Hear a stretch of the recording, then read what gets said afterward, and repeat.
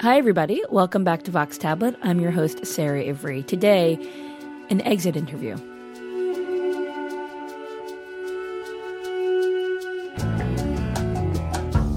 From time to time on Vox Tablet, we've had the great pleasure of speaking with Andy Bachman.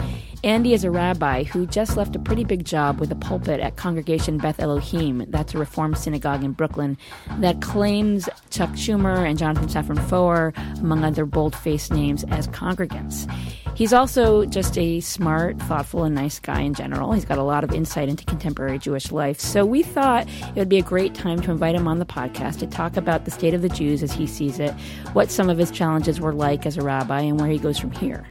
Andy Bachman, welcome back to Vox Tablet. Hello, Sarah Ivry. So, Andy, it's September practically. It's a time of great transition for everyone. People are coming back from vacation. The weather is getting cooler. Kids are going back to school. Of course, we have the high holidays upon us practically. Why do you say it in that order? It's always the Jewish thing comes like way at the end of the list. Here we go. The fate of the contemporary Jew. Well, and it's a time when people stop and they ask themselves, what have I done in the past? What do I hope to do in the future, both for myself personally, for my community? This year for you, it's a big change. I mean, you're not in the mode right now of gearing up for high holiday sermons. And also, you have a personal change. Your eldest child has just left for college or is leaving for college. How are you handling all these transitions in your own life? Life is one big transition, Sarah. It really is. Preach. It is. It's just one big metamorphosis. I'm sounding a little bit like Siddhartha staring at the river. But it's true. So transitions are just the normal course of life. So how I'm handling it, I'm trying to be as reflective as possible. Grateful for all the experiences I've had in my prior existence, and just really excited and looking forward to a new phase of existence, which is cool. How long actually were you the rabbi at Beth Elohim? A little bit more than 9 years. So typically this time of year, until this year, what would you have been doing right now in the run-up to the high holidays? Well, if I were honest, I'd say I'd be procrastinating writing my sermons, pretending that I knew exactly what I was going to talk about. And I'd be doing, which is what I usually do at this time of year, is just a lot of study, kind of preparing my mind for the conversation back with the generations of the sages who struggle with all the themes of the holidays, tshuva, repentance, and forgiveness, and just thinking about the condition of the Jewish people. I think it's something that weighs on everyone's mind. The Yom Kippur liturgy is so rife with a sense not only of personal repentance, but where the people are at vis-a-vis their relationship to God.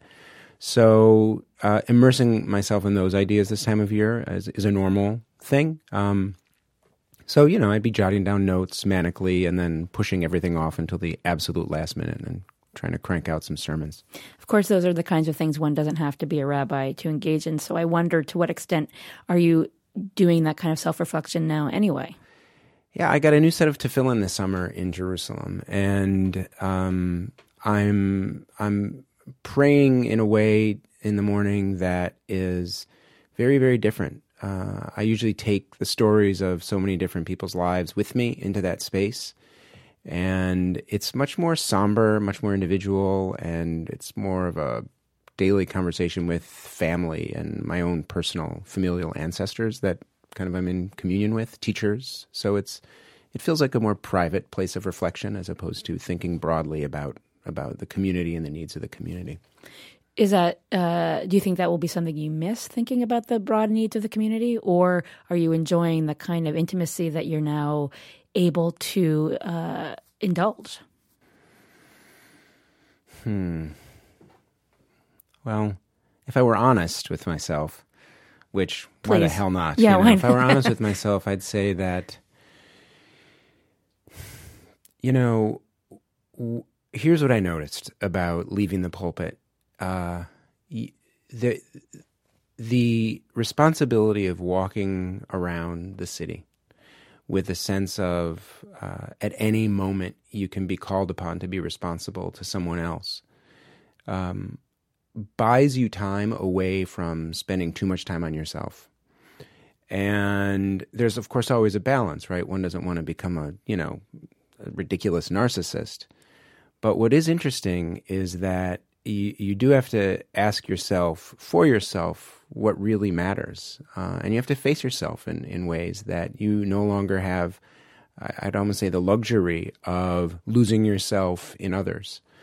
And that was probably one of the biggest adjustments to make. The moment I resigned, for instance, and I've had this conversation with a lot of rabbis, the lame duck status is so intense and so real, and you realize to a certain degree that you've almost broken a relationship with people where they realize, okay, you're not going to be that for me anymore, and so I need to find that in someone else, and that's completely understandable.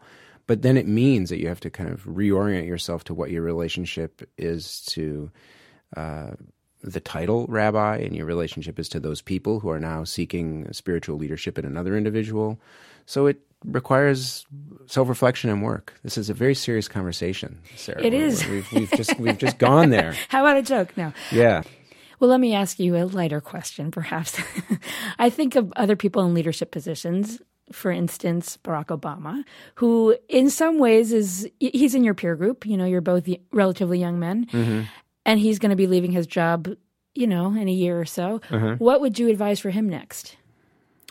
Well, get a new set of tefillin. I think that might help, certain people on the whole Iran question. Look, he has a Seder, he puts on tefillin. Exactly. He can't be that bad, right? What would I advise to him? I really don't think he needs my advice. He's an open-minded guy. He wants an array. Yeah, I mean, I think that whatever I can't imagine, the life he has led or that any politician leads, really. So my advice to him would be, to the degree that it will be possible as the next president, to really let his voice come through. It seems like that's happening for him over the course of the last several months, almost since Charleston. I mean, his sermon and singing Amazing Grace was just, he sort of walked through a door at that moment. And I feel like the real voice of Barack Obama is being articulated right now. And I would say, so keep speaking, your heart. It seems to be like a pretty good way to go for the next phase of your life, and he will have, several $1 billion behind him, and he'll, his impact is going to be enormous, whatever he decides to do. As a rabbi and one who's really been also involved in community affairs, you've had kind of a front row seat to a lot of the most heated debates in the Jewish community these past years. Maybe you've even taken part in these debates. But what I want to know is, what do you think is of most concern to Jews right now in America? Not what do you think should be their biggest concern, but what is the number one concern that you have witnessed that is on people's mind?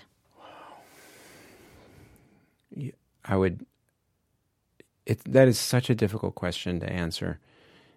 And I'll tell you why. Because our community is so diverse and has so many dimensions to it as a result of, all of the great things that America has offered us, as a result of our assimilation and success in this society, education, as a result of our economic success, as a result of being welcomed, as barriers have dropped, intermarriage has risen.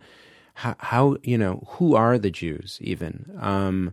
What is Jewish identity? So I say all of those as kind of qualifications to say that at least as far as what I hear, Israel remains a huge source of concern, with large numbers of Jews turning away, with large numbers of Jews really concerned about Israel's ongoing existence. And then of those concerned with Israel's ongoing existence, there are those who fear for its democratic future, and there are those who fear purely for its existence. I mean, the Middle East is a, roiling cauldron of trouble. So there's Israel. And then I would say race. I actually think that the race and the immigration question are there. I think that we don't quite fully have a national voice for it, but I hear beneath the surface like a tremendous amount of interest in, puzzlement over, grappling with the issues that have arisen over the whole question of Black Lives Matter, over the centrality that race has taken again in our public discourse.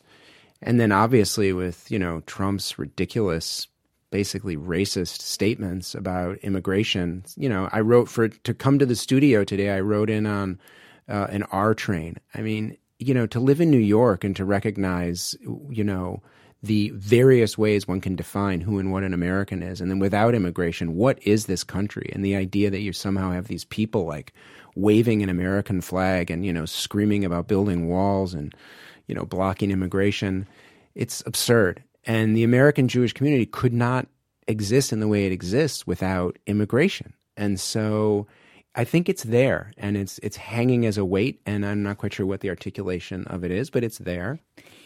Working as I do at Tablet, I hear things about Jewish continuity and the concern of Jewish institutions about Jewish continuity and what will happen with subsequent generations and intermarriage and so forth. Is this, to your mind, a legitimate worry? No, it's not. I see every single day in so many interfaith relationships a genuine desire to connect to deep narratives, stories, rituals, practices. The worry is, are we working hard enough at helping people make those connections? The ship sailed on, a pure ethnic, Jewish identity. That's over. And I think that the hope of retaining ourselves as a people and our connections to our traditions rides on the ability of leadership, teachers, educators, institutions to build those connections among people. That to me is the bigger worry. You're not going to stop people from loving each other. You're not going to stop people from loving each other regardless of where they come from, what their sexuality is.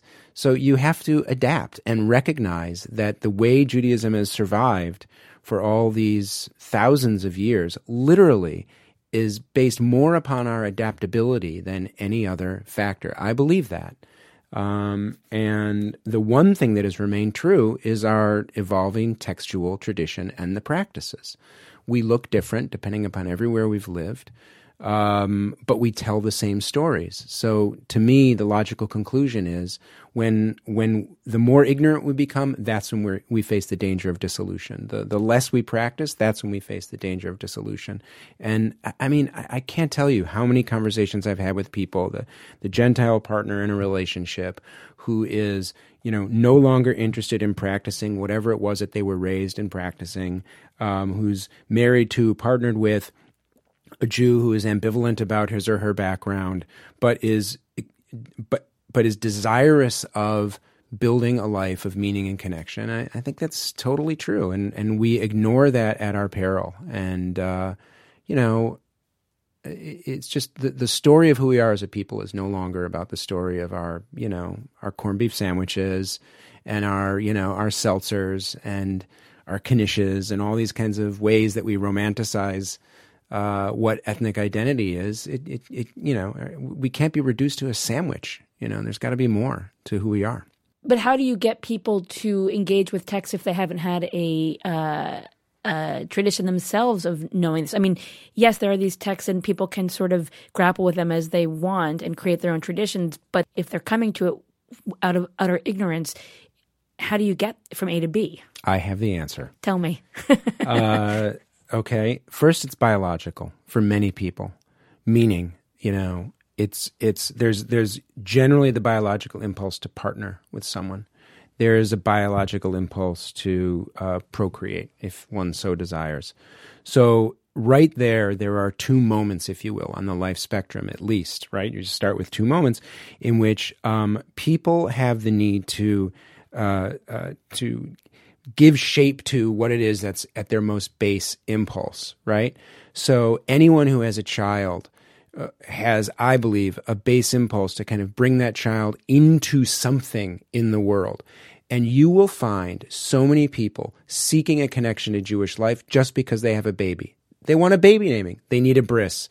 They don't know whether or not they want to have a bris. Whatever it is, that's a point of connection. It's not, will you join the synagogue? It's not, will you sign up? It's not, will you become a member? It's, what's your question? What's your Jewish question? How can I help you figure that out? And once you're in dialogue with them, you're going down the road of creating a language and creating literacy and opening them up to textual traditions. And you have to be, very clever and deft and smart about how it is that you frame those conversations. The same thing is true when people partner up and they marry with one another.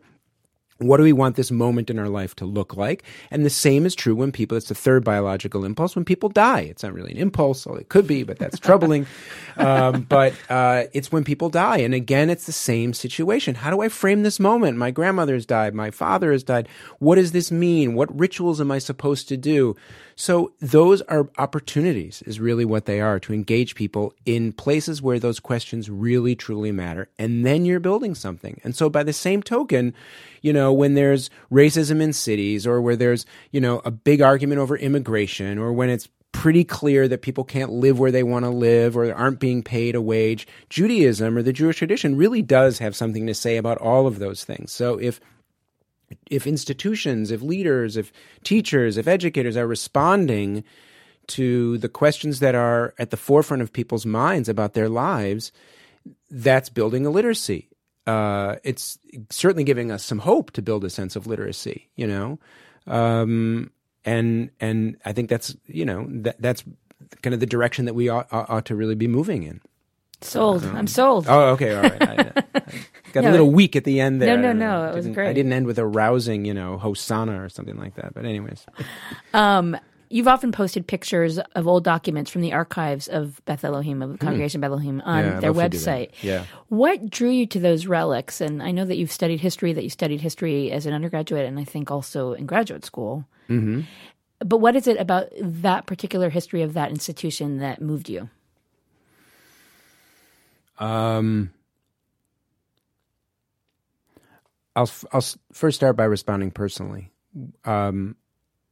I have this very concrete memory of sitting on my dad's living room floor in his apartment when I was 5th, 6th grade, and going through and laying out on the floor pictures of his great-grandparents and his grandparents and his time in the Second World War, these black and white sepia photographs, and trying to understand the way images tell a story. Like, how did my dad's collection of images tell the story of who the Bachmans and the Siegels, were and are and might be, and how people in the pictures sort of looked like me and my brother and sisters and didn't, and how are we changing, and why do we dress this way, and what are our practices and languages? So from an early age, I'd say I was interested in the way images are a prompt to tell the stories of who the Jews are. And one of the things that I noticed when I got to Beth Elohim, I knew it the first time when I was there in 93 to 98, and then the second time in 2006 and onward, was that a lot of the images of the institution, the old images of the institution, were stored away in the archives. There was a room. It was just the archives. It was like this mysterious place up on some old handball courts on the 5th floor that were no longer used. And so I started going through them, and my colleague Dan Bronstein, who's a historian and a rabbi, started going through them. Our archivist, we then got an archivist to celebrate our 150th anniversary, Martha Foley. So we started going through them and looking at them and understanding. Dan also was a history student at Wisconsin. And we tried to understand the way in which this institution, as it celebrated its 150th anniversary, which it did while I was there, was a demonstration of all of the ways that the Jewish people have evolved, and just in America over the course of the last 150 years. And I had this kind of standard talk that I gave about how when the community was founded in 1862, Abraham Lincoln was president, and blacks were enslaved, and women couldn't vote. And today, in 2015, the senior rabbi of Beth Elohim is a woman married to another woman, raising a family. So life is insane, and images tell all sorts of very interesting stories. Secondly, and I don't know who turned me on to this way of looking at things, but just maybe Ben Katcher, the graphic history of the ways we tell stories. So not just the images of like photographs or paintings, but the ways in which letters have changed and shapes of letters have changed and the ways in which we represent things is also really interesting. I'm reading, in memory of E.L. Doctorow, who died this summer, I'm reading Billy Bathgate, about Dutch Schultz. It's just so extraordinary. But I'm very mindful of kind of Jewish forms of existence, over the decades and the ways in which we tell stories. So I remember one time digging through the archive box at Beth Elohim and discovering ticket stubs from Daily News sponsored Golden Gloves boxing matches, which we held in the ballroom at Beth Elohim in the 30s and 40s. That's crazy. That the shul held the boxing matches. Some people don't even realize how many great Jewish boxers there were. That's why I had the pictures of Benny Leonard and Barney Ross in my office, which now are in our dining room. And, there are these images really tell stories, right? About who we've been, who we are, where we're going. And I guess, I say this, in a somewhat kind of melancholy way, I suppose. We're so much more image conscious today than we ever were. That however many letters you're allowed to put in a tweet or, Instagram or this and that. So, I was at least aware as a rabbi of the community that people would actually be drawn to images with a short explanation as a potential, opening for a larger conversation about Jewishness, Jewish identity. So what's in store now for you? Good question. So, I'm at the 92nd Street Y. And what are you doing And there? so the title is Director of Jewish Content and Community Ritual. It's an amazing historic institution.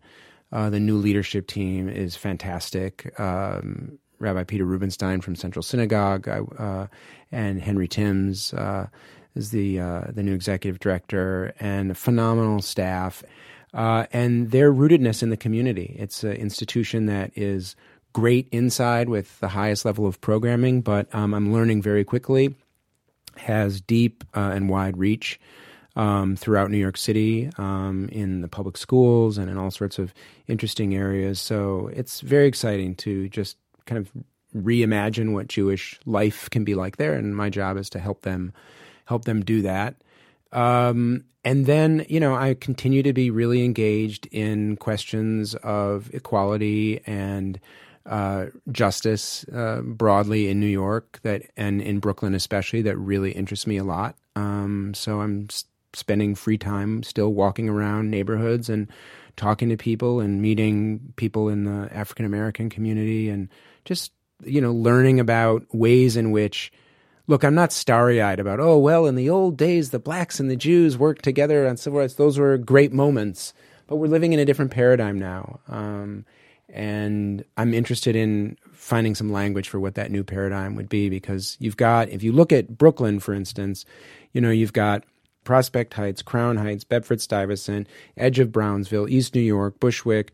You've got large areas that are rapidly gentrifying. Then you've got Boerum Hill, Clinton Hill, Fort Greene. And so you've got all this gentrification going on, large numbers of young Jews moving into these areas.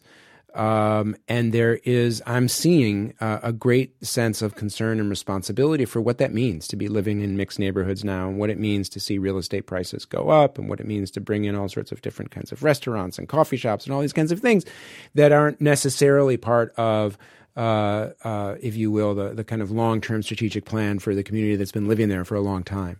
And so that the edge of that conversation really interests me a lot, and trying to find some new ways that the Jewish community can be engaged in a meaningful way. Andy Bachman, thank you so much for joining us. Thank you very much. Shana Tova, Sarah Shana Tova, Shana Tova, to a sweet and meaningful new year. Yeah, and a new year of peace. A new year of peace for sure.